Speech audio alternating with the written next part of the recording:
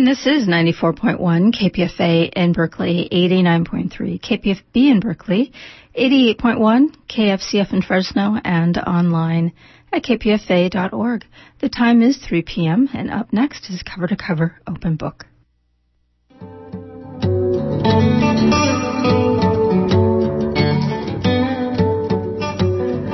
Welcome to Open Book. I'm your host-producer, Nina Serrano, with my Writer-to-Writer series. Today's guest is novelist Monique Tron, author of Bitter in the Mouth, which she'll be reading from today. Monique's novels have reached the favorites list of places like the New York Times, the Village Voice, Barnes & Nobles, and more. She's a multi-award-winning writer, and it's very exciting to have her with us here today to read from Bitter in the Mouth. Welcome, Monique, to Open Book. Thanks, Nina. Thanks so much for having me on. You're going to be reading here in the Bay Area this Saturday, November 5th, and I wanted to invite people to come. It's going to be at 4 o'clock at the Writers' Studio at the California College of Arts on DeHaro Street in San Francisco. And will you be reading from the book there, too? Yes, I'll be reading from my second novel. And will the book be available there? Yes, I think actually East Wind Books will be there to sell. Wonderful. Yeah. So this is your second novel. When was this written? When was it written? Well, really over the course of the, since 2003, from 2003 to around 2008. So would you call this a coming-of-age novel? Certainly. The novel is organized into two sections, and the first section is certainly a coming-of-age novel.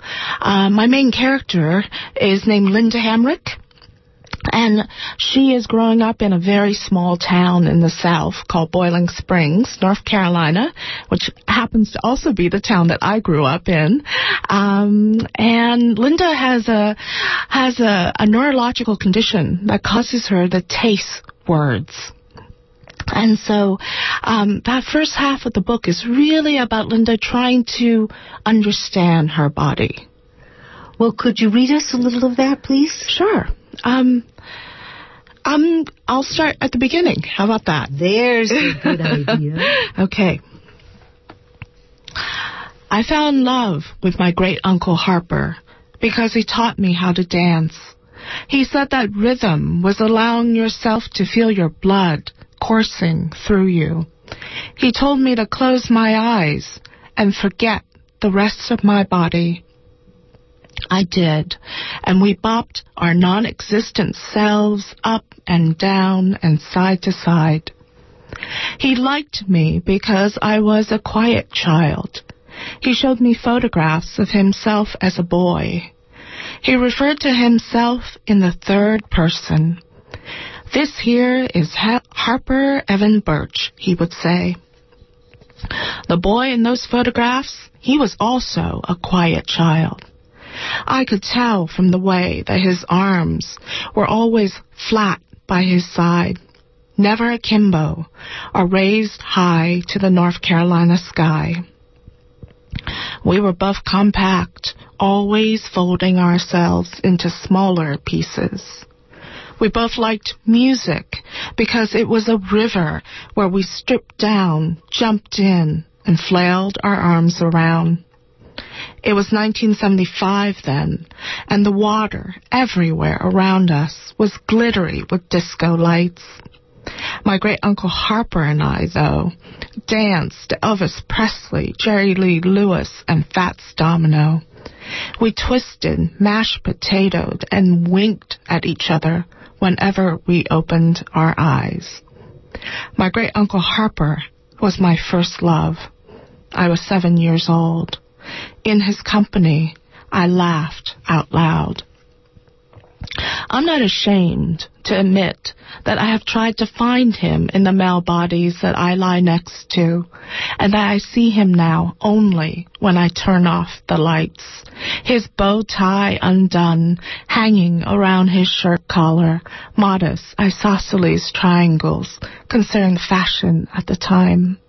His pants cuffed and creased, his graying hair cut the same as when he was a boy, a wedge of it hanging over one eye, the other one a blue lake dappled by the sun. My great-uncle Harper wasn't where I thought I would begin, but a family narrative should begin with love. Because he was my first love, I was spared the saddest experience in most people's lives. My first love and my first heartbreak were dealt by different pairs of hands. I was lucky. My memories of the two sensations, one of my heart filling and one of it emptying, were divided and lodged in separate bodies. I can still recall the feeling that came over me when my great-uncle Harper first placed the record needle onto the spinning 45. It happened right away. I felt that everything deep within my body was rising to the surface, that my skin was growing thin, that I would come apart. If this sounds painful, it wasn't. It was what love did to my body, which was to transform it. I would come apart like a fireworks display, a burst of light that would grow larger and glow and make the person below me say, ah. I remembered saying my great-uncle's name aloud. This memory of my first love was then safe from all that was to come. I'll tell you the easy things first. I'll use simple sentences, so factual and flat, these statements will land in between us like playing cards on a table. My name is Linda Hamrick. I grew up in Boiling Springs, North Carolina. My parents were Thomas and Deanne. My best friend was named Kelly. I was my father's tomboy.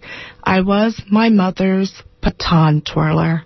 I was my high school's valedictorian. I went far away for college and law school.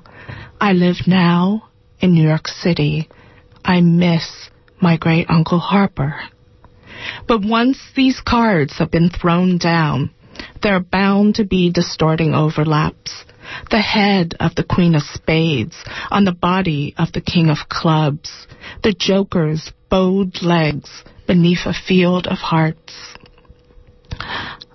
I grew up in Thomas and Kelly. My parents were valedictorian and baton twirler. My best friend was named Harper.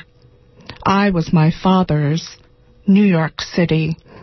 I was my mother's college and law school.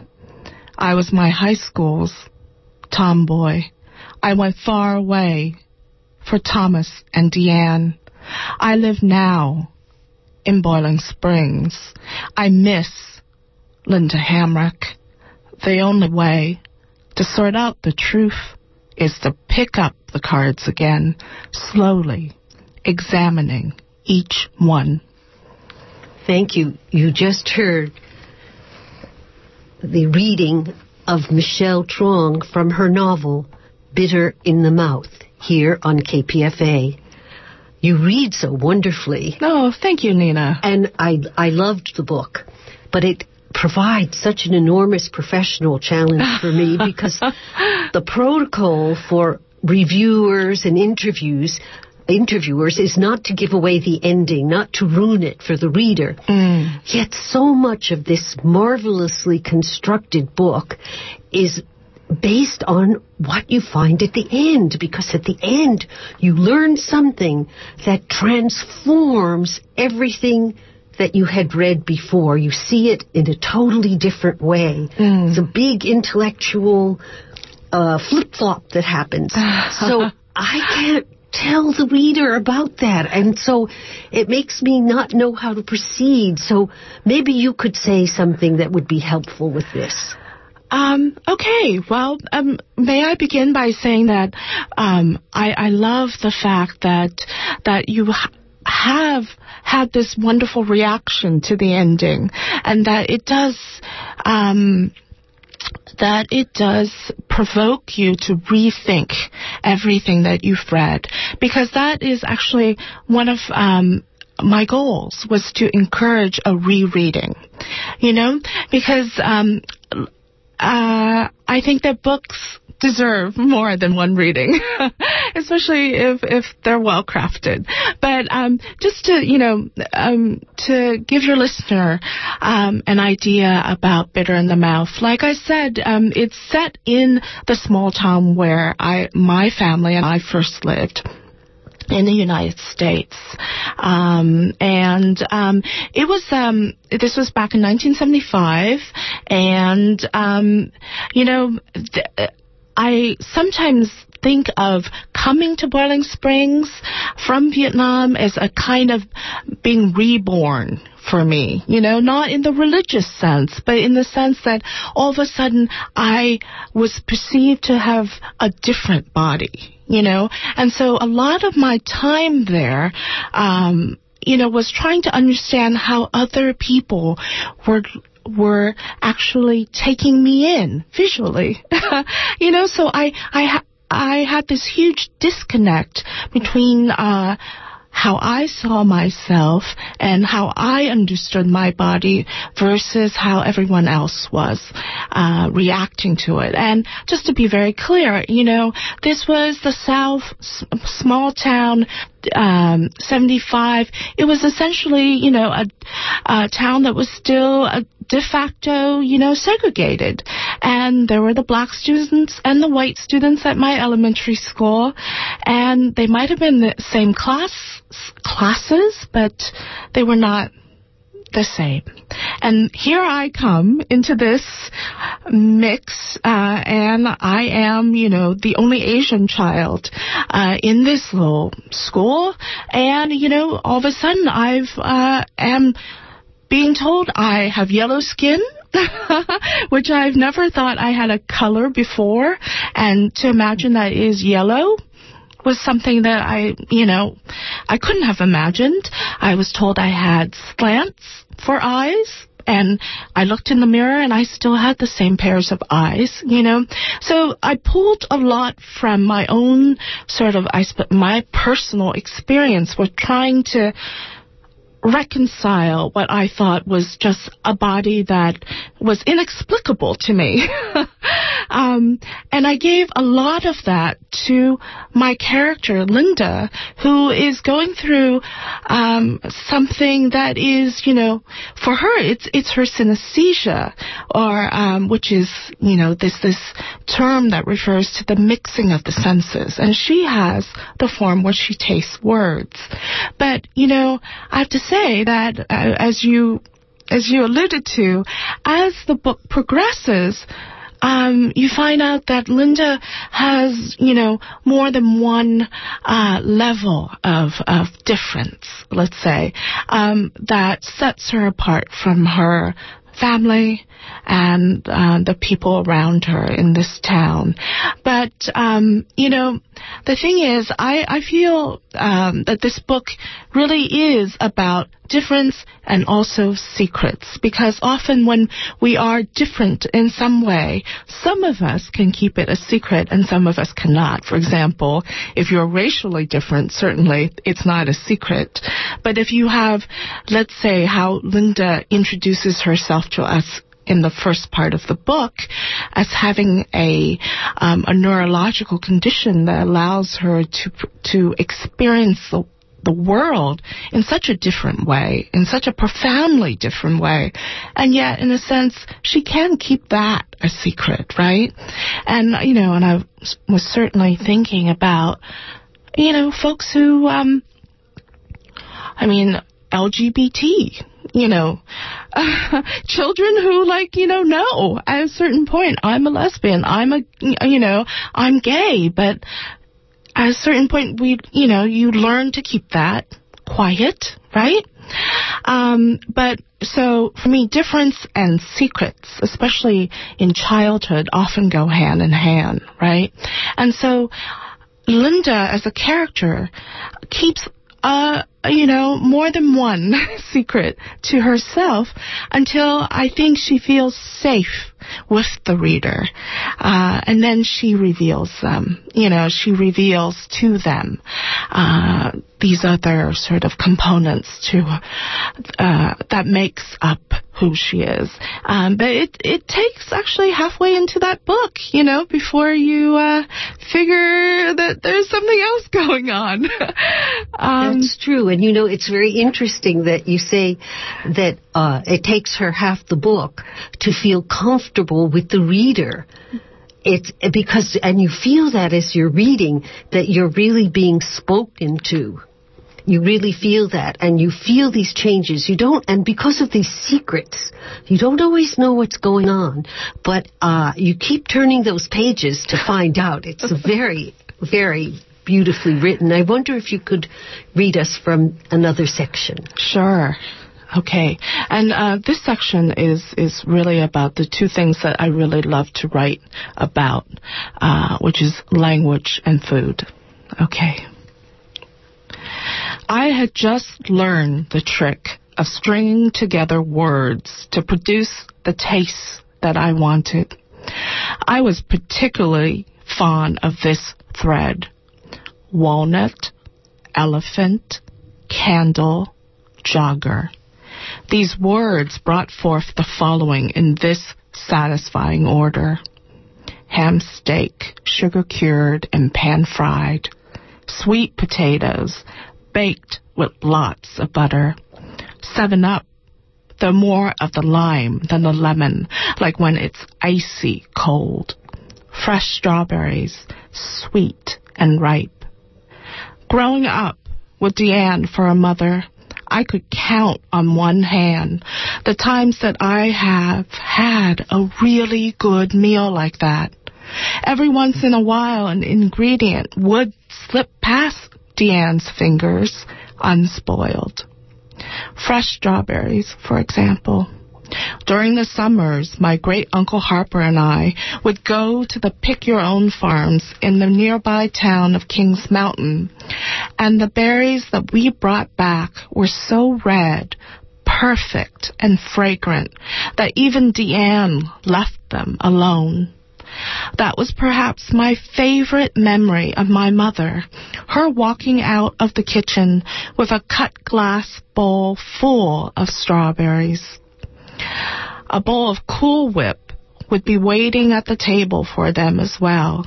I never touched the stuff, not after Baby Harper called it edible shaving cream. I didn't understand until I had left Boiling Springs, and specifically the sphere of influence of Deanne's kitchen, why so many of the incomings of my childhood were mildly unpleasant, bland, or unremarkable at best. The reason was disarmingly simple. The experiential flavors had to come first. Once the memories of them, of the canned, the frozen, the surprise, the a la king, had lodged themselves in my brain, then, and only then, could these tastes attach themselves to the words in my vocabulary without cause or consideration for the meanings of the words. I, too, had to disregard the meanings of the words if I wanted to enjoy what the words could offer me. At first, the letting go of meaning was a difficult step for me to take, like loosening my fingers from the side of a swimming pool for the very first time. The world suddenly became vast and fluid. Anything could happen to me as I drifted toward the deep end of the pool. But without words resourceful and revealing, who would know of the dangers that I faced? I would be defenseless. I would drown. Maybe all children felt this way. We grab onto words because we thought that they could save us. Mama got us a pair of hands, a bosom to hide our faces in. Papa got us a lift skyward, a perch on a shoulder. Maybe our first words all had the same meaning. Save me. A plea that, if answered, reinforced our desire to acquire more, to amass a vocabulary that could be our arsenal against the unknown terrors of life. To let go of meaning was to allow for the possibility that words didn't hold within them this promise of salvation. Or because of my misuse of the words, I alone wouldn't be saved. Of course, I was afraid. The first time I did it, it was out of necessity. I was hungry, and the casserole du jour was chicken a la king, my least favorite in Deanne's rotation.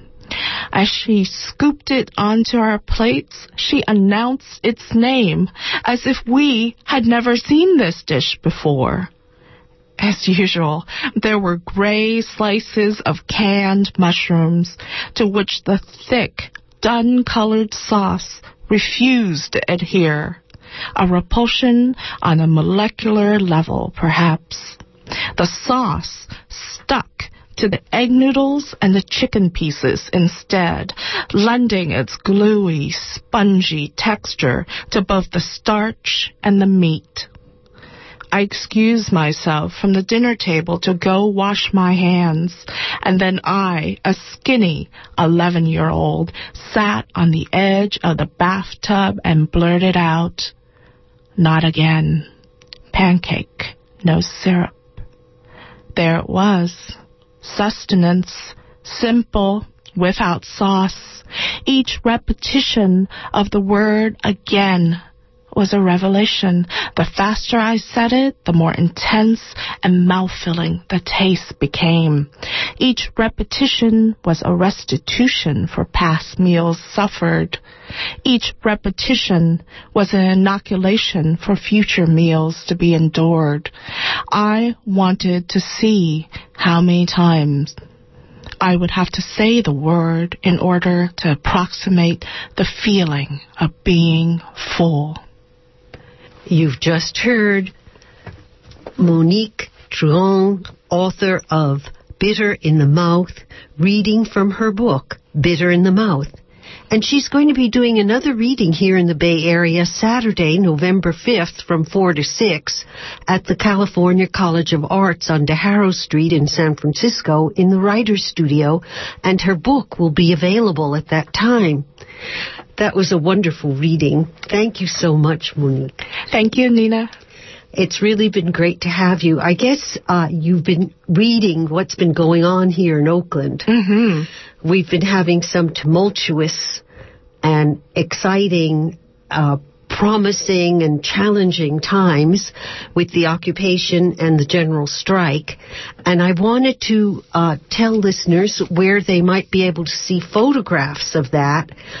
Photographs by Miles Boyson and Elisa Salasine. They're going to be shown at the Warehouse today, Friday night, at 416 26th Street in Oakland. That's 416 26th Street, and after that, the display will be moved to Oscar Grant Plaza in the heart of occupied Oakland. Have you heard about Oscar Grant on your... No, I haven't. Okay, coming from New York, I can understand. He was a young man 2 years ago that was killed on New Year's Eve night at the BART station. He was shot in the back by the police while laying down on the ground handcuffed. Yes. And so many people of color have received this kind of treatment from the police, and it was one of the build-ups to what's going on now. And so the place where the Occupy Oakland is taking place has been renamed Oscar Grant Jr. Plaza. Got it. Yeah. So that's where the photography exhibit will move to Occupy Oakland after it opens tonight at 416 26th Street. And who knows, your photo, you the listener, your photos might be in it. Also, I wanted to play as a tribute to Occupy Oakland and the general strike, a song called Oakland's Tight by Carne Cruda.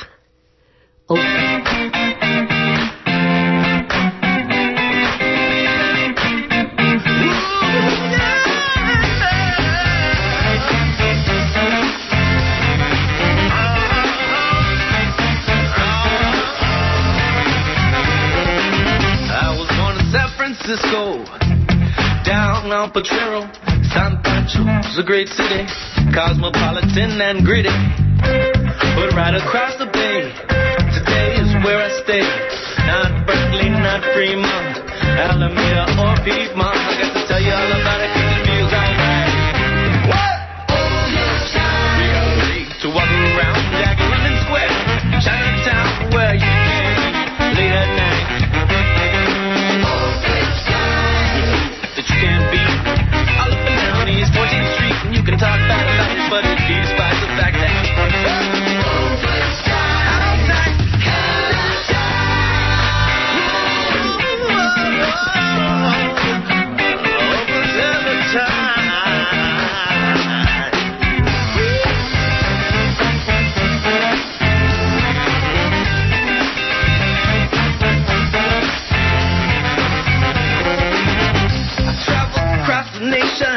across the oceans and creation, but the place I understand is my home, Oakland.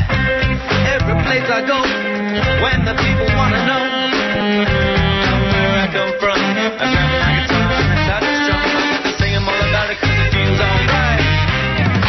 Oakland's tight. A bustling port, MC Hammer and Too Short. Half of these people must be right in singing. Know the whole story. We even got on the club tour where you can look up the stars at night and sing. Sing with me now.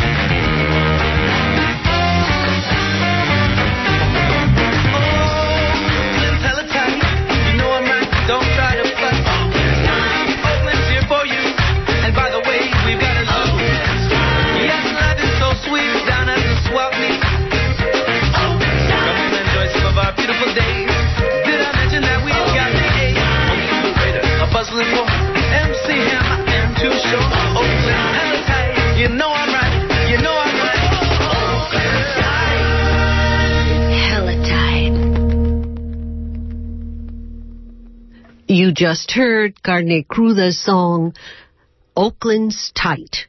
And you can hear more of their songs and download them on roundworldrecords.com. And that's WHIRLED, World, roundworldrecords.com. And earlier you heard Monique Truong reading from her book, Bitter in the Mouth, and you can catch her reading Saturday, November 5th from 4 to 6 at the California College of Arts on DeHaro Street in San Francisco. I thank you all so much for listening, and I thank Erica Bridgman for engineering. and I wish you a very good weekend.